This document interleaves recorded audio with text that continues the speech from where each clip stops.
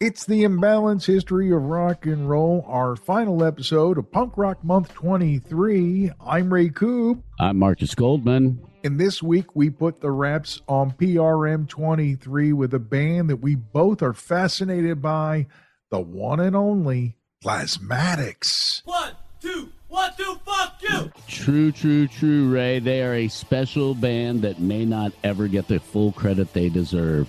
But they shook shit up.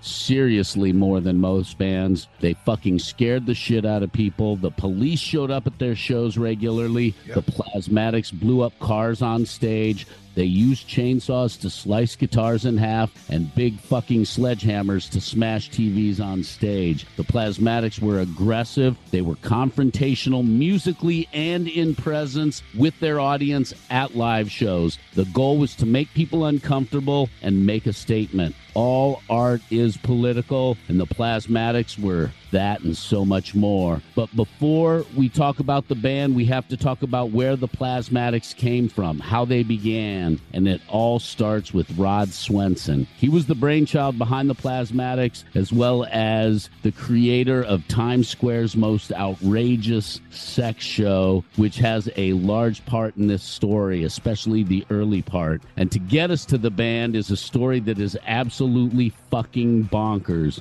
It's brilliant, it's well thought out, it's well executed, and as my son would say, cuckoo bananas, no lie. So spill already.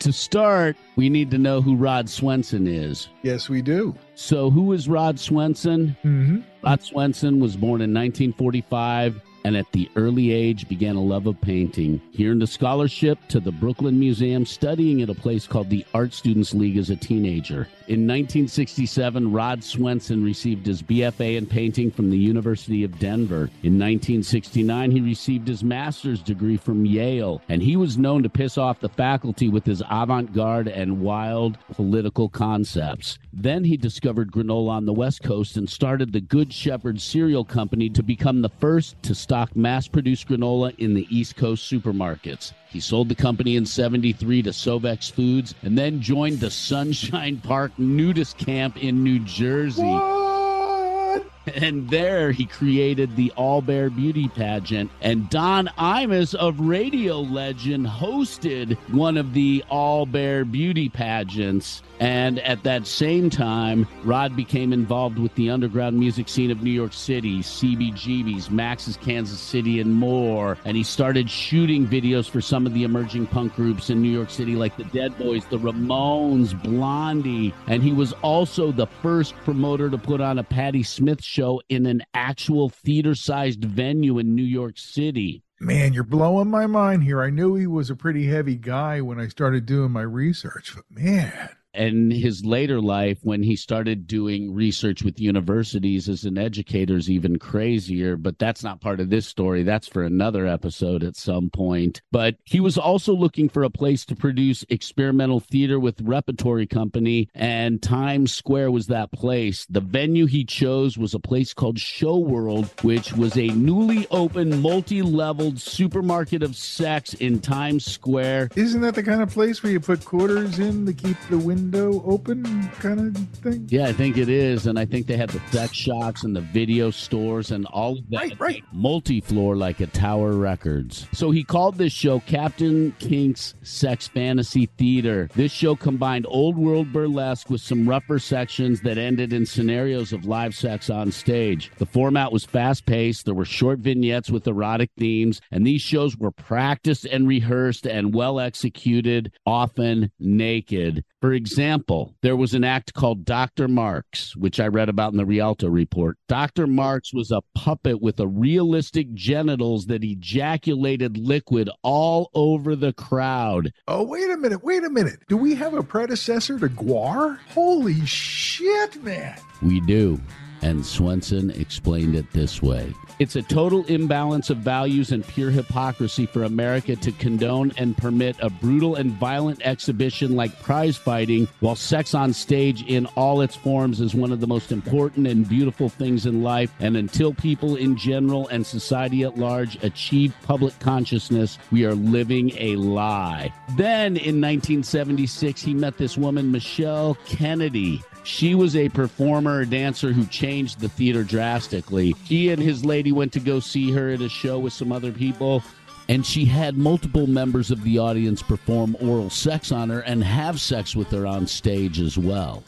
Monica she did great because the shows were sold out and they were packed, and, she really brought attention as one of the performers at Captain King's Sex Fantasy Theater. But at some point, she's going to max out doing her gig, and there's only so far you can go, and that's when Wendy Orleans Williams walked into the theater. Now, before we get on with the story, let's talk about who this amazing woman was, who held true to her principles and her values until her death. She was born in Rochester, New York, May 28th, 1949, from a strict upper middle-class family. Her father was a chemist for Kodak Eastman, and her mom was a stay-at-home mom. According to Wendy, they were cocktail zombies. Wendy was different. She was a shy, pretty, tall, skinny girl who spoke softly and was bullied for her bird-like figure and her hand-me-down clothes. But she was an animal lover, and she would bring home strays and wounded animals and heal them on her property. I like the fact that she was so comfortable with herself that she felt okay with sunbathing nude when she was a mere 15-year-old girl. She got arrested for it. It was probably one of her first of many run-ins with the law. But, a 10th grader who says, man, I just want to lay out and feel the sun. And they come along and arrest her. And there's a period between when Wendy left home, because she left home at 16, 17 years, where she traveled, and she's given multiple accounts of what she did, and they sort of seem to vary a little bit. So there's a lot of, did she do it or didn't she? But what we do know is she showed up in New York City in 1976, renting a room at a seedy hotel in Times Square, trying to figure out what she was going to do next. She happened to be at Port Authority bus terminal when she grabbed a copy of Show Business Weekly off the floor. And as you've said many times, Ray, it all starts with what? An advertisement. And Wendy O. Williams showed up at Rod Swenson's Captain King's Show World with her suitcase filled with her belongings and her gold Buddha under her arm. Now, this is before she starts filling out her resume with stuff like Candy Goes to Hollywood and being part of the Gong Show parody where she shot ping pong balls at her hoo-ha, right? This is all before that, right? Yes, this is all the stuff that got us to that point before. And Rod Swenson definitely was a big player in this because he knew exactly how he wanted to design a band, but that comes a little later in the story. So Rod noticed that Wendy had this really wild energy about her. She had an attitude that projected both defiance and vulnerability, and at the same time, according to the Rialto report, her audition dance was to an instrumental of Foxy Lady with her voice on it. Rod had no idea what to do with Wendy, but he knew she was special, and he said this: I had no idea where to put her, but she made an impression on me. She was incredible in a way I couldn't define. She started performing and shooting plastic balls from between her legs. One of the Captain Kink's regulars said this about Wendy: Wendy was the strangest sex performer you'd ever see, and I saw a whole lot of them. She wasn't pretty in any conventional way, and the first time she appeared on stage, I feared for the worst because of what she projected. He said that she looked menacing and that she was not exactly what you wanted to see in a live sex show, but she had this utter conviction about her, and you just could not take your eyes off of her. She was raunchy and hot. She prowled the performance area like an animal. She was sexy. She was dynamite. She was so real. And this dude remembered when an audience member went up to try to grope her once, she popped him between the eyes, knocked him out cold, continued to finish her show on on stage without batting an eye. And when everybody left, he was still there on the floor unconscious. I picture her in the outfit she has on the cover of the Metal Priestess EP, you know, the tightly fit leather bit with her tits hanging out and covered, but like by something steel with the mohawk and everything else. Just an incredible facade that she put on. She was a performer in every way, I guess. But this was a real side of her that she was letting out because of her deep beliefs in what she found wrong with society and what she found wrong with people. And the chemistry between Rod and Wendy was magic. Wendy said that he was the only person who never tried to change her. And Rod knew that Wendy was more than Captain Kinks. And he also got her into a couple of high society spreads in 78 and 79 as well, before the Plasmatics blew up. And during all this time, they were shooting videos and doing that. And Rod kept getting asked, hey, do you want to manage a band? Do you want to manage a band? And he was like, yeah, I do, but I'm a control freak. I want to design the costumes. I want to be involved in production. I want to write the songs. I want to pick the members. I am a control freak, and that's the only way I can do it. Only under the right circumstances will I do that. And it may have been cool for Wendy because what I realized along the way in my research is how little she had to do with the writing of the songs. In 1977, Rod and Wendy were in a taxi. Wendy started singing a Bessie Smith song called Need a Little Sugar in My Bowl. Tired of being lonely, tired of being blue. I wished I had some good man to tell my troubles to. Seem like the whole world's wrong since my man's been gone.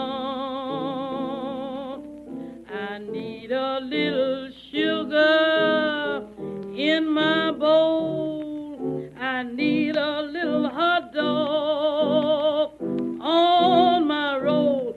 I can stand a bit of loving, oh so bad. I feel so funny, I feel so sad. I need a little steamy. And that's when the light went on with Rod. He said the sound was strange, guttural, effortless, snarling, and non-musical, but it had something special to it.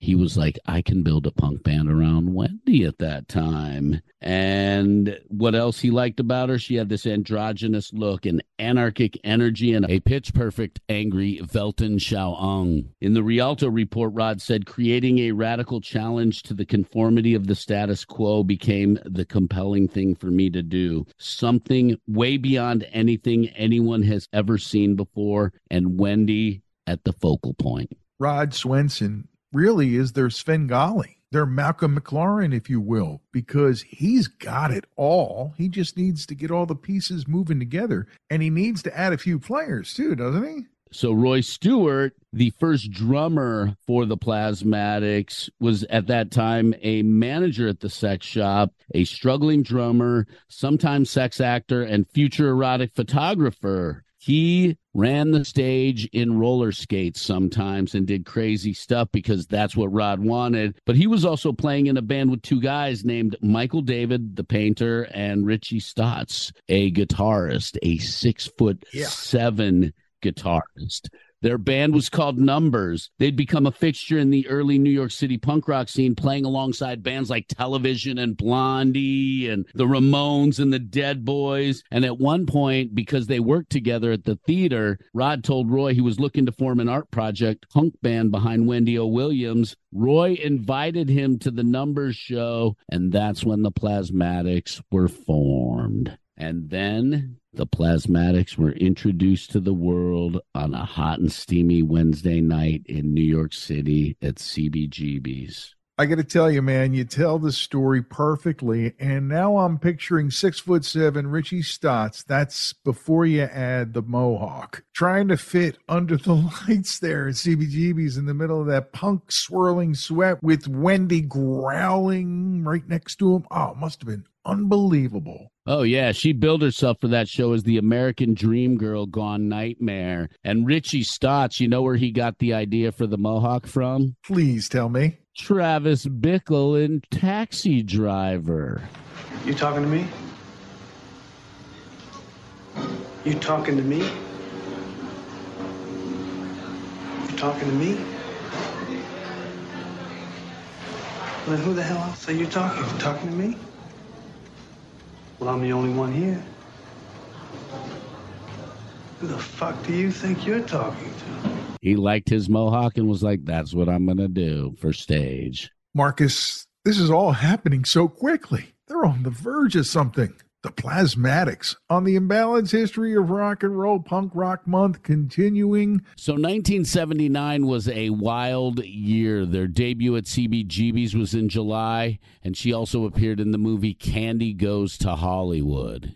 Another date that goes down in legendary history of the Plasmatics is November 16th, 1979. Rod booked the Plasmatics at the Palladium without a record deal, sold it out. This is something that had never been done before. And this became legendary because it was the first time the Plasmatics blew a car up on stage. Now, them blowing up the car really caught the attention of mainstream people and rockers all around the country. There was in all the papers. Everybody was talking about it. The radio stations weren't really playing much in the way of punk rock. You know what I'm saying? But somehow we were all finding out that this band blew up a car on stage. Oh, yeah, that made a big noise. One critic wrote in a review that they thought they were actually going to die at that show. And Billboard called the stunt the absolute limit of what can be accomplished in rock and roll theatrics.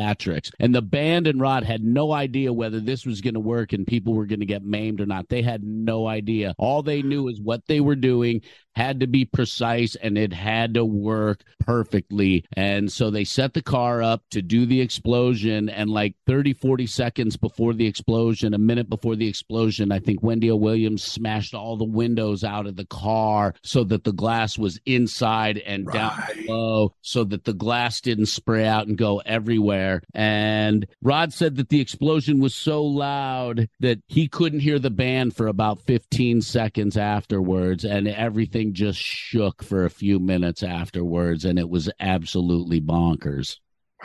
Wow. I'm picturing it in my head as you're talking. Think about it. This wasn't the only thing that they did. I think only on the right stages were they able to blow up cars and in the right venues and situations, but they still did the chainsaws of the guitar. That's right. They still did the sledgehammer on the TV. None of the U.S. labels were going to touch Wendy O. Williams and the Plasmatics. And then after reading about Seymour Stein, I'm surprised that he didn't even consider taking a chance on them. But he was also pretty busy. Yeah, he was busy signing all the other bands that they were playing with and around at CBGB. But Stiff Records had heard about them on the other side of the pond and flew somebody out to go check out their show, and the next day offered them a contract alongside Nick Lowe and Elvis Costello and the Damned and all those bands. Dude, at that point, the saying, if it ain't stiff, it ain't worth a fuck, was taking on a whole new meaning. Oh, without a doubt. And the band's outrageous shot gave Wendy names like the Queen of Shock Rock, Dominatrix of Decibels, Evil Knievel of Rock. Yes. He totally did crazy stuff. That was my favorite. Was great.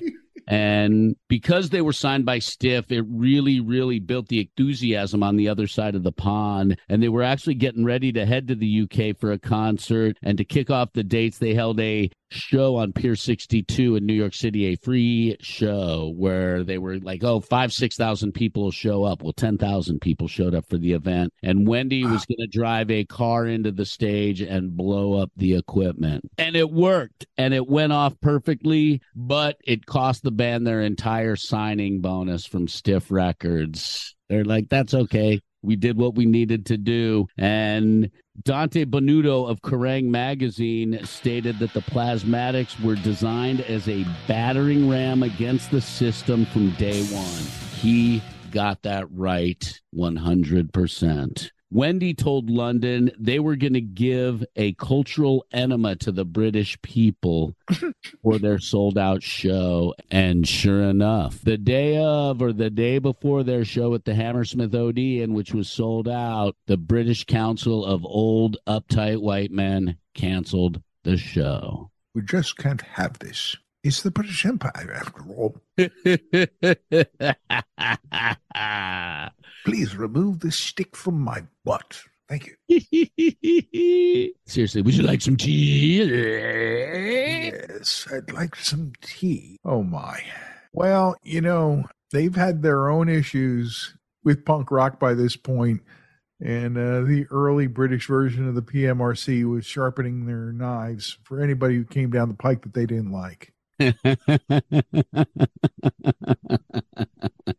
You laugh because it's true. I am laughing because it's true. And boy, what do you say we take a quick break and come back with some more? I could use a cold one. And of course, we'll talk about those albums, all 4 of them, on the Imbalanced History of Rock and Roll.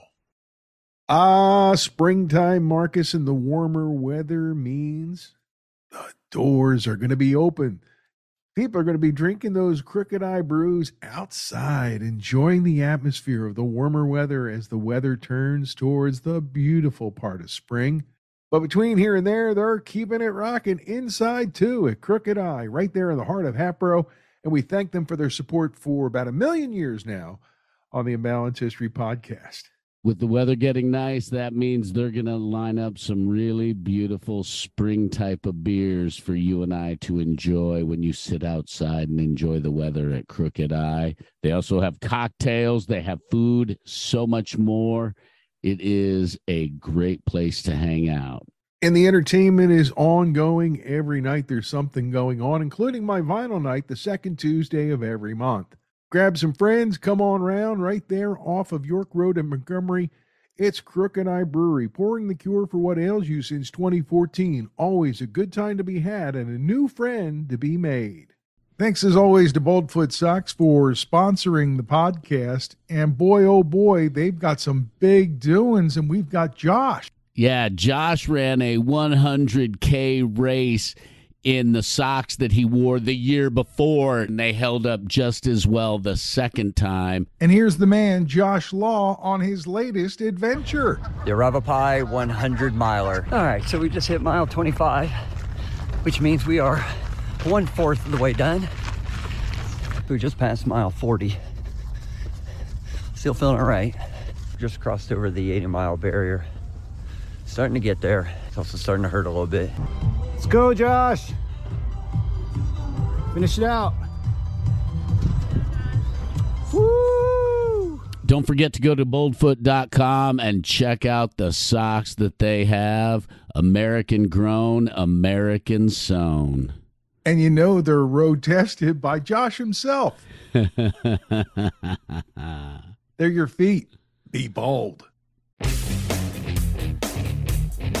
Hello, Pantheon Podcast listeners. Christian Swain here to tell you more about my experience with Raycon earbuds.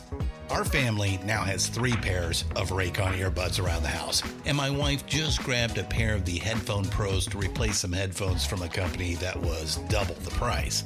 And yes, she loves them. Now, if you haven't pulled the trigger on a pair of Raycons, or even if you have but you're in the market for another pair because they're just that good, well, now is the time to check them out, because they just launched their upgraded model of the best-selling everyday earbuds. With Raycon's upgraded everyday earbuds, now you also get active noise cancellation, ergonomic design, and multi-point connectivity that lets you pair with 2 devices at once. New quick charge function, 3 customizable sound styles, plus awareness mode. Available in a variety of vibrant new colors to complement any and all skin tones. I even have a pair of earbuds in a cool green color. I have tried just about every earbud known to humankind, and these Raycons are fantastic. Seriously, if you've been wanting to check out Raycons, there truly is no better time. You're going to ask yourself why you didn't check them out sooner, and Raycon offers a 30-day happiness guarantee. So What are you waiting for? Go to buyraycon.com/Pantheon today to get 20% off your Raycon order, plus free shipping. That's right, you'll get 20% off and free shipping at buyraycon.com/Pantheon. buyraycon.com/Pantheon.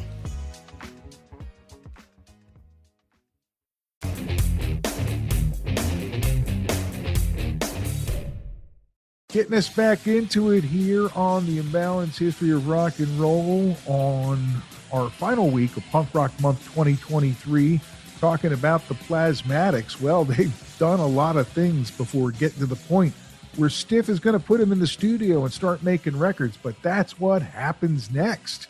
Absolutely, and on October 2nd, 1980, the Plasmatics made the world a better place, releasing their debut record, New Hope for the Wretched.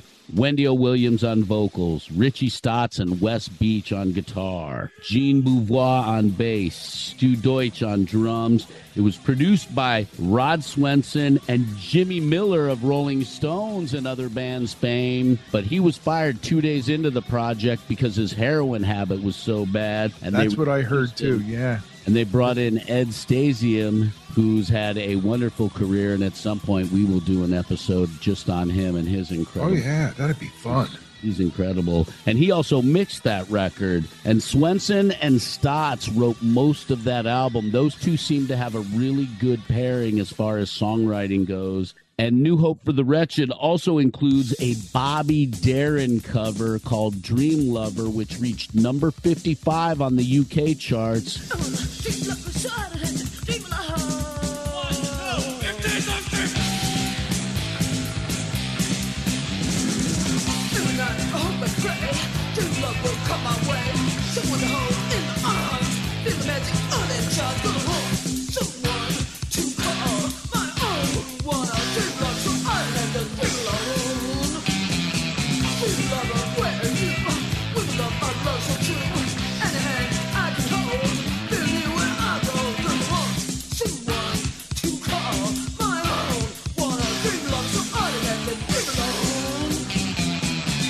And their debut album also hit number 55 on the charts. It was clear, though, that Swenson and Stotts had the best chemistry as far as writing the songs that were going to make this thing go. So that continues Rod's role as the Svengali, kind of creating and guiding the whole thing. If you listen to this album, I recommend you do it front to back like we always talk about, because it's really important when you get to know these bands, and you will feel the intensity of this record. It is heavy, it is aggressive, it is confrontational, it'll make you feel uncomfortable vocally and musically, and there are songs that stood out to me like Living Dead. You want to run in our discount store.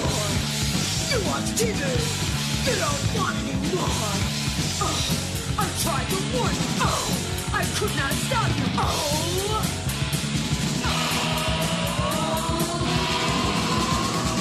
You got ideas in your head. They won't happen. You're not living dead. I tried to warn you. I could not stop you.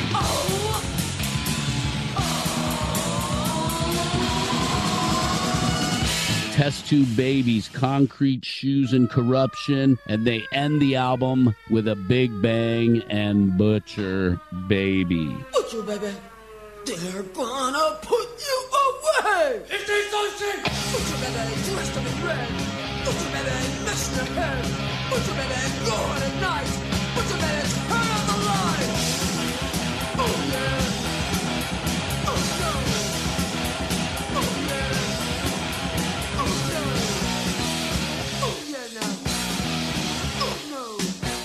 They created the sound, and it created a sensation, Marcus, and you can't underestimate the move with switching out Jimmy Miller and bringing in Ed Stasium, because this album could have been lost in the sauce, man. Yeah, can you imagine what had happened if Jimmy Miller stayed on? I can't even think to imagine what had happened.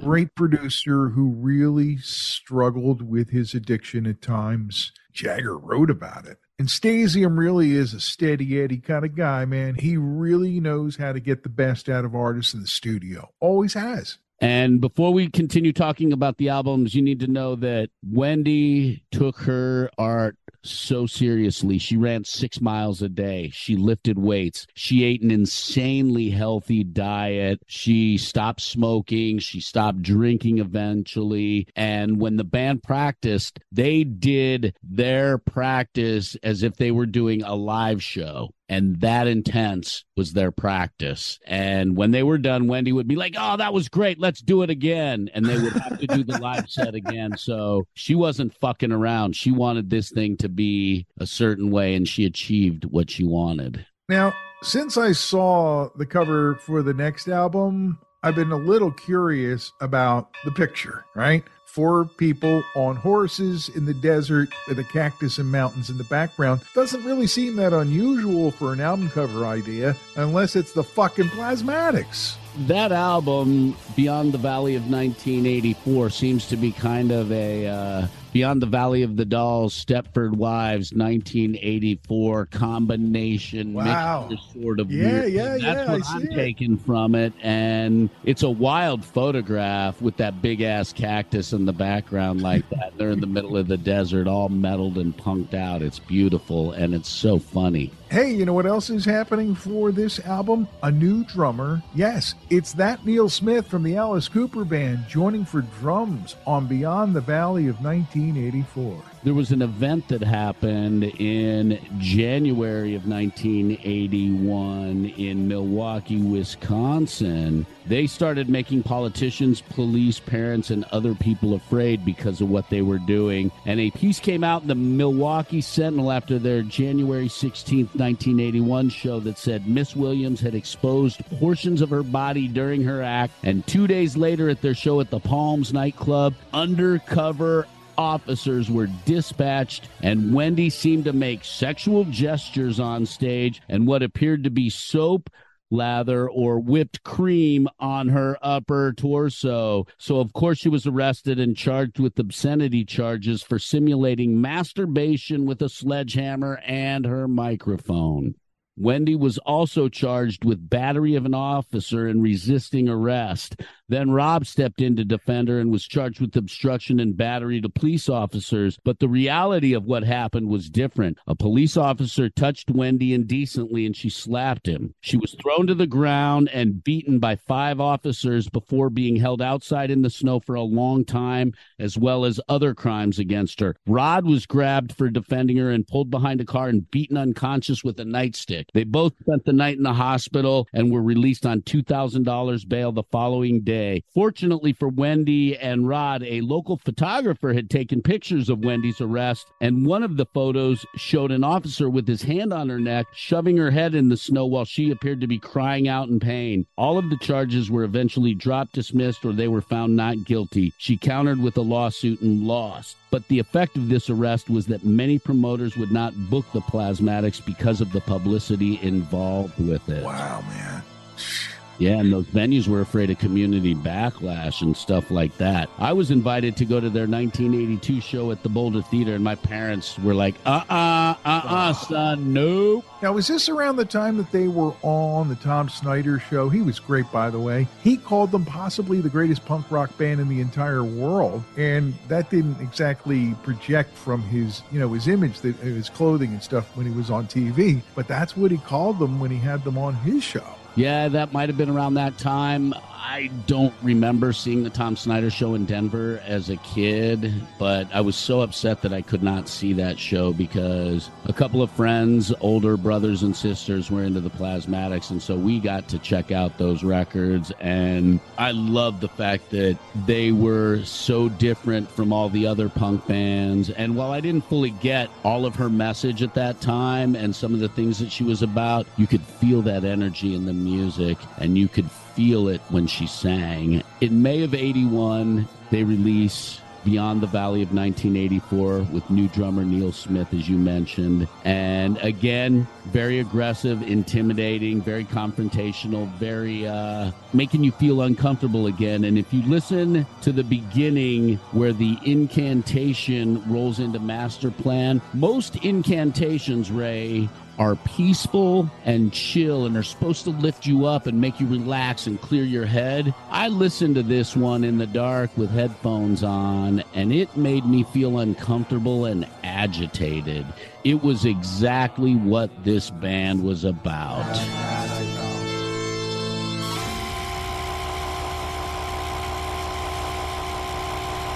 One, two, fuck you!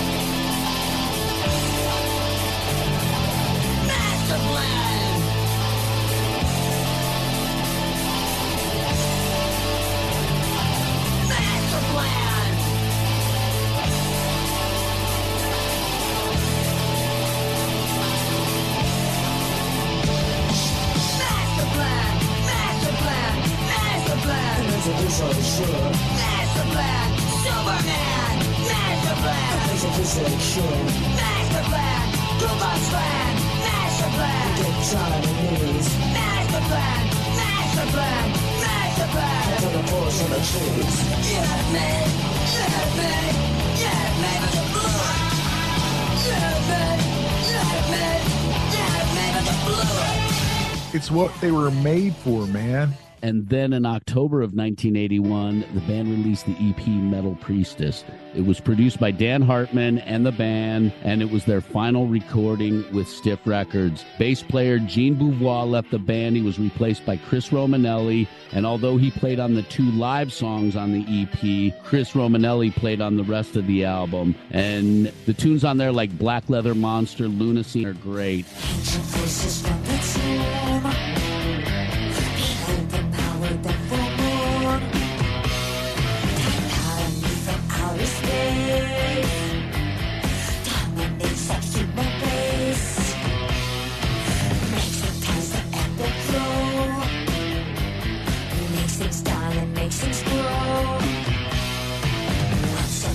Super strong. How one knows not right from wrong. It comes at night and takes you out of your head. It shows no mercy when it gets you. Can take the living and can make them dead. There's no escape when it infects you. Primeval power in its most deadly form. You can use it or it can use you. Voices from the tomb. And on the cover, Wendy is looking extremely metal and scantily clad as well. That cover shot cemented her image right in the wheelhouse there. And by the way, the sound that Dan Hartman got was really a good example of building off the sonic parameters of the first album. I guess they figured they had something there. He was trying to get it going again. Yeah, and again, Stotts and Swenson wrote some really good songs, and the guitar really makes you feel uncomfortable throughout the EP, and it's so characteristic of what the Plasmatics sound is that it really agitates you, and they really pull it off again and again and again, but the albums don't sound the same, which is even better. I mean, I get the connective part about Dan Hartman and Capitol Records, but how do they end up moving to that label for the coup d'etat, which kind of is a coup d'etat when you think about it?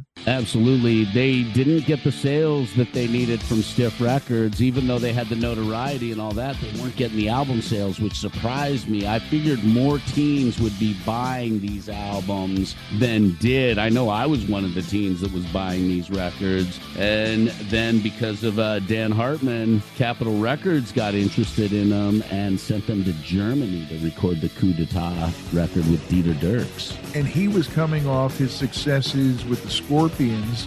The sound takes a little bit more of that formulaic metal sound. I don't know that I'm meaning that to sound in a bad way, but the Dieter sound was kind of added on to the Plasmatic sound for the next record, right? And they changed bass players again. Junior Romanelli became the bass player, and T.C. Tolliver played drums on this album, joining the band. And this album, because of Dieter Dierks, really did a great job fusing the punk and the metal. And the album cover, again, is absolutely wild. Her on a tank with the rest of the band next to it. One of the repeating themes in this podcast, buddy, is that you never know where the crossroads will bring you. To come across punk rock, meeting Dieter Dirks, and Michael Wagner, a young Michael Wagner, working as an engineer, a mixer in the process as well. Of course, he's going to go on and have all kinds of his own successes once he learns from Dieter. After the release of Coup d'etat and the low sales, Capitol immediately cut ties with the Plasmatics and dropped them. And that was really tough for the band because the new wave or alternative music that was making noise at the time they got dropped was the new romantic movement. Bands like The Cure and Go West and Culture Club and Spandau Ballet. So it was a completely different and softer sound. And with the lack... Times were changing, right? And punk was kind of becoming out of vogue a little bit. It's been said before, highly political punk and music tends to burn bright quickly and then fade hard. And we're seeing that a lot in the hardcore music movement of the 80s. But all was not dead for the Plasmatics, as Kiss took them on the Creatures of the Night tour on the Coup d'etat album. And that's when she met Gene Simmons, who offered to produce what would be her eventual solo record, and him and Paul and all the other guys on Kiss playing on it. But Coup d'etat really starts off with a bang. Put Your Love in Me, Ain't No Messing Around. And then the third song on the album, my favorite Plasmatic song to this day, Rock and Roll.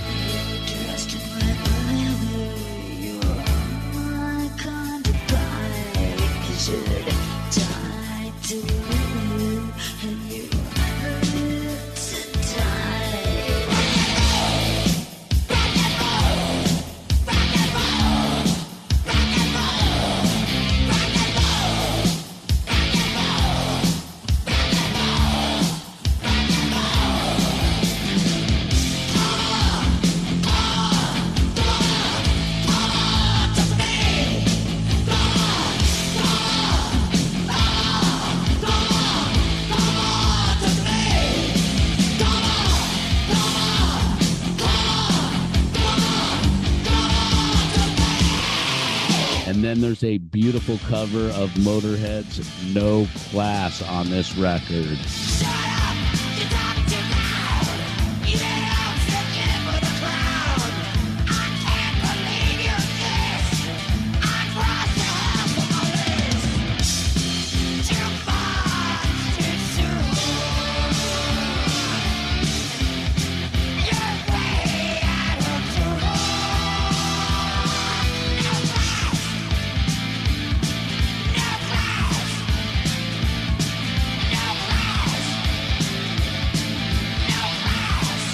And them cross-pollinating that a little bit, Marcus, leads to them singing together on Stand By Your Man, a duet.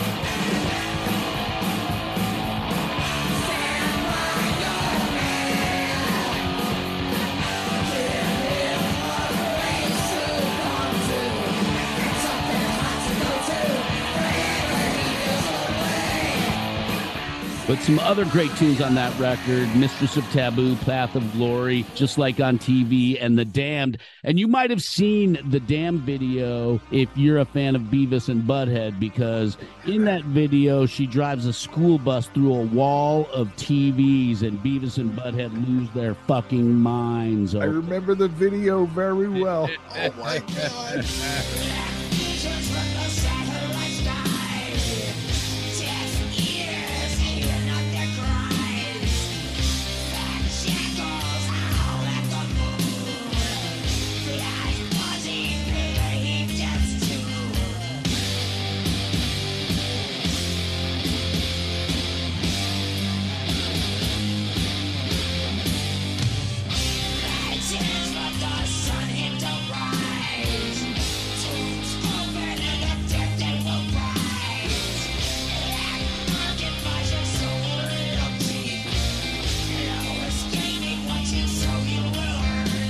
Oh my God.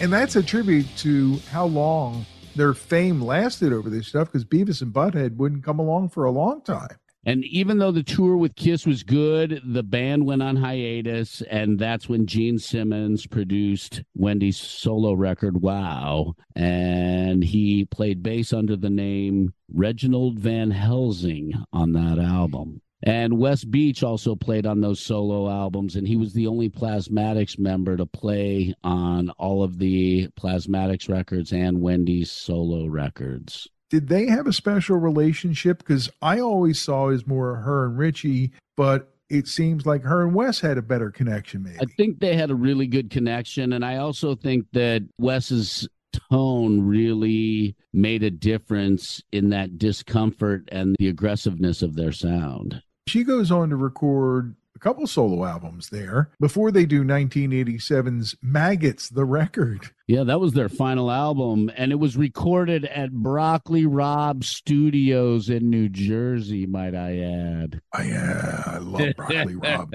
but not the studio, man. And this final album is an interesting one, sort of a thrash metal opera of sorts, and the central theme of the album is that it takes place 25 years in the future, which would be about 2012.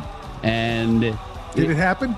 It did not happen, but the central theme of this album is that a group of scientists are trying to eliminate trash in the rivers and oceans and develop a breed of maggots designed to eat the garbage, and then when the trash is gone, the maggot dies.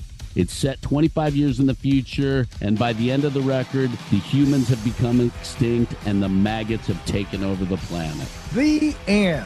Everybody have a nice day now. I'll tell you what, Swenson really got in there and worked it out on this one. It was kind of his idea, working with Michael Ray, different people involved, but it's really where she was headed. This kind of thing is really her theatrical side, don't you think? The performance art was a huge aspect in her life. She stayed in shape her entire career to make sure she could do it at her top level.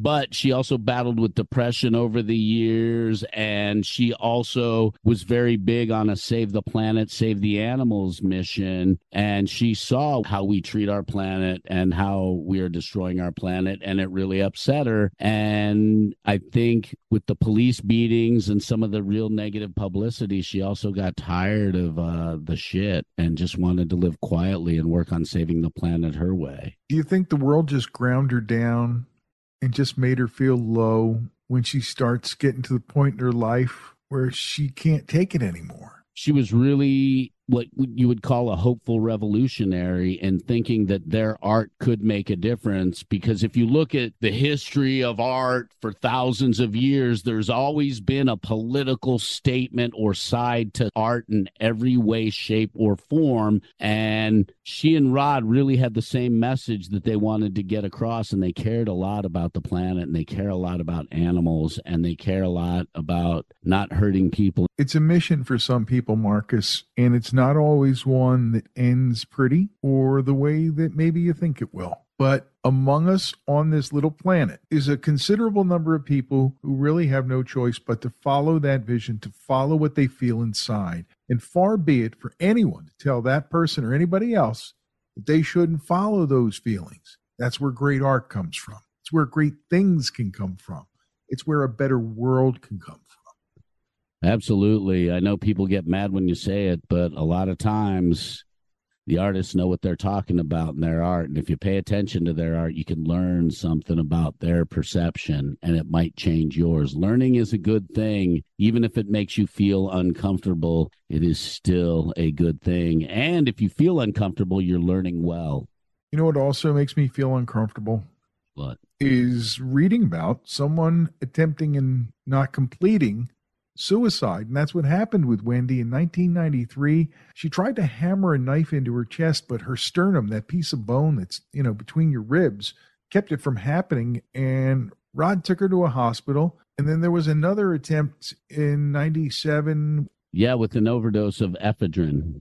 Marcus, is a sad story. And in your role as our public affairs director at the radio station, you talk a lot about mental health and suicide prevention as much as you can. Someone said on it, and she seemed to be, and she completed that event April 6th, 1998, 25 years ago. Today, the day we're recording, 25 years ago. She was 48. And Rod knew it was going to happen, man. He knew for years they had talked about it, and he knew that he couldn't stop it. All he could do was try to delay it. And during the first attempt, when she was hammering the knife into her chest, she changed her mind when the knife got stuck in her chest, and she called the police. And then on April 6th, she walked out of the back of her home into the woods. She was feeding the squirrels, and she put a bag over her head so that Rod wouldn't have to see her head all blown up. And he later that day found a package she left for him that contained noodles he liked, a packet of seeds for growing garden greens, some oriental massage balm, and sealed letters she'd written. She'd left a series of suicidal notes in their home that confirmed she'd been contemplating taking her life for many years. The notes detailed her state of mind for those who wanted to know why she would take such a fatal step. The act of taking my own life, she said, is not something I am doing without a lot of thought. I don't believe that people should take their own lives without deep and thoughtful reflection over a considerable period of time. I do believe strongly, however, that the right time to do so is one of the most fundamental rights that anyone in a free society should have. For me, much of the world makes no sense, but my feelings about what I am doing ring loud and clear to an inner ear and a place where there is no self, only calm. Another note Swenson found in the house read simply, I die with a clean, warm feeling like the sun and water we shared together as when birds fly or fish swim. Love always, Wendy. I think that's where we need to end, brother. And we want to remind people that if you struggle, it's okay. And if you know someone who's struggling, don't tell them it's going to be okay or that they just got to keep pushing forward. No, call 988. That's the number here in the U.S. if you need assistance. And veterans, because we know you struggle a lot, it's 988 and immediately hit the number 1 to get straight to a veterans counselor. I have to do that every time we talk about someone completing suicide, Marcus. I just do. Absolutely. It's very important. That number needs to be known by everybody. 988. That was the saddest part of the whole thing for me. Not that they'd faded, not that they didn't achieve the glory and the artistic fruition that they'd hoped for and all that stuff. No, that it ended so tragically that she had so much pain that she couldn't just live. That's the part that bothers me. She had some great musicians that played with her, and having Wes and Richie Stotts alongside her for most of the time, I think, made a big difference in their sound. And something that's wild to think about, a lot of the shit they sang about back then came true and is happening today as we speak. I'm not ready to call them punk rock visionaries with that thought, Marcus, but, you know, they really were a lot better than what they achieved. And what's that saying you have about punk rock bands burning bright? They burn bright and fade fast. Yeah, it's true. Also, Wendy has had a huge influence on women since the day she took the stage. Even Debbie Harry said that she was a trailblazer, blew up cars and showed her tits on stage. Nowadays, everybody does it. She was. That's right. She's a woman that you should learn about and go check out their music. Some great music from that band. We always got to thank our sponsors, Boldfoot Socks and Crooked Eye Brewery, for their support here on the Imbalanced History podcast. What a great way to wrap up our 3rd edition of Punk Rock Month here. The Plasmatics, Marcus. Oh, yeah. I don't know, man.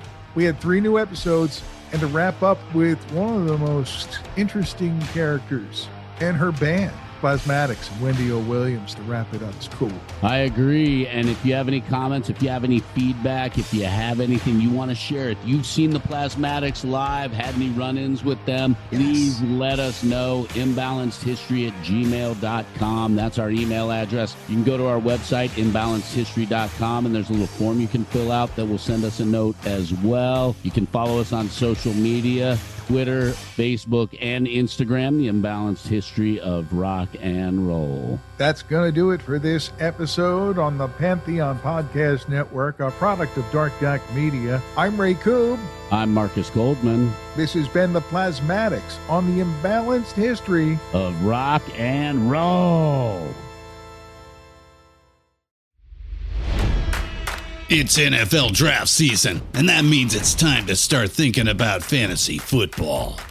FantasyPoints.com features industry-leading experts and prognosticators using proprietary hand-charted data to help you score more fantasy points. FantasyPoints.com is the place to go for whatever kind of fantasy football you play. Whether you play fantasy football, daily fantasy sports, or do a little bit of everything, Fantasy Points has the meticulously researched content to guide you to victory.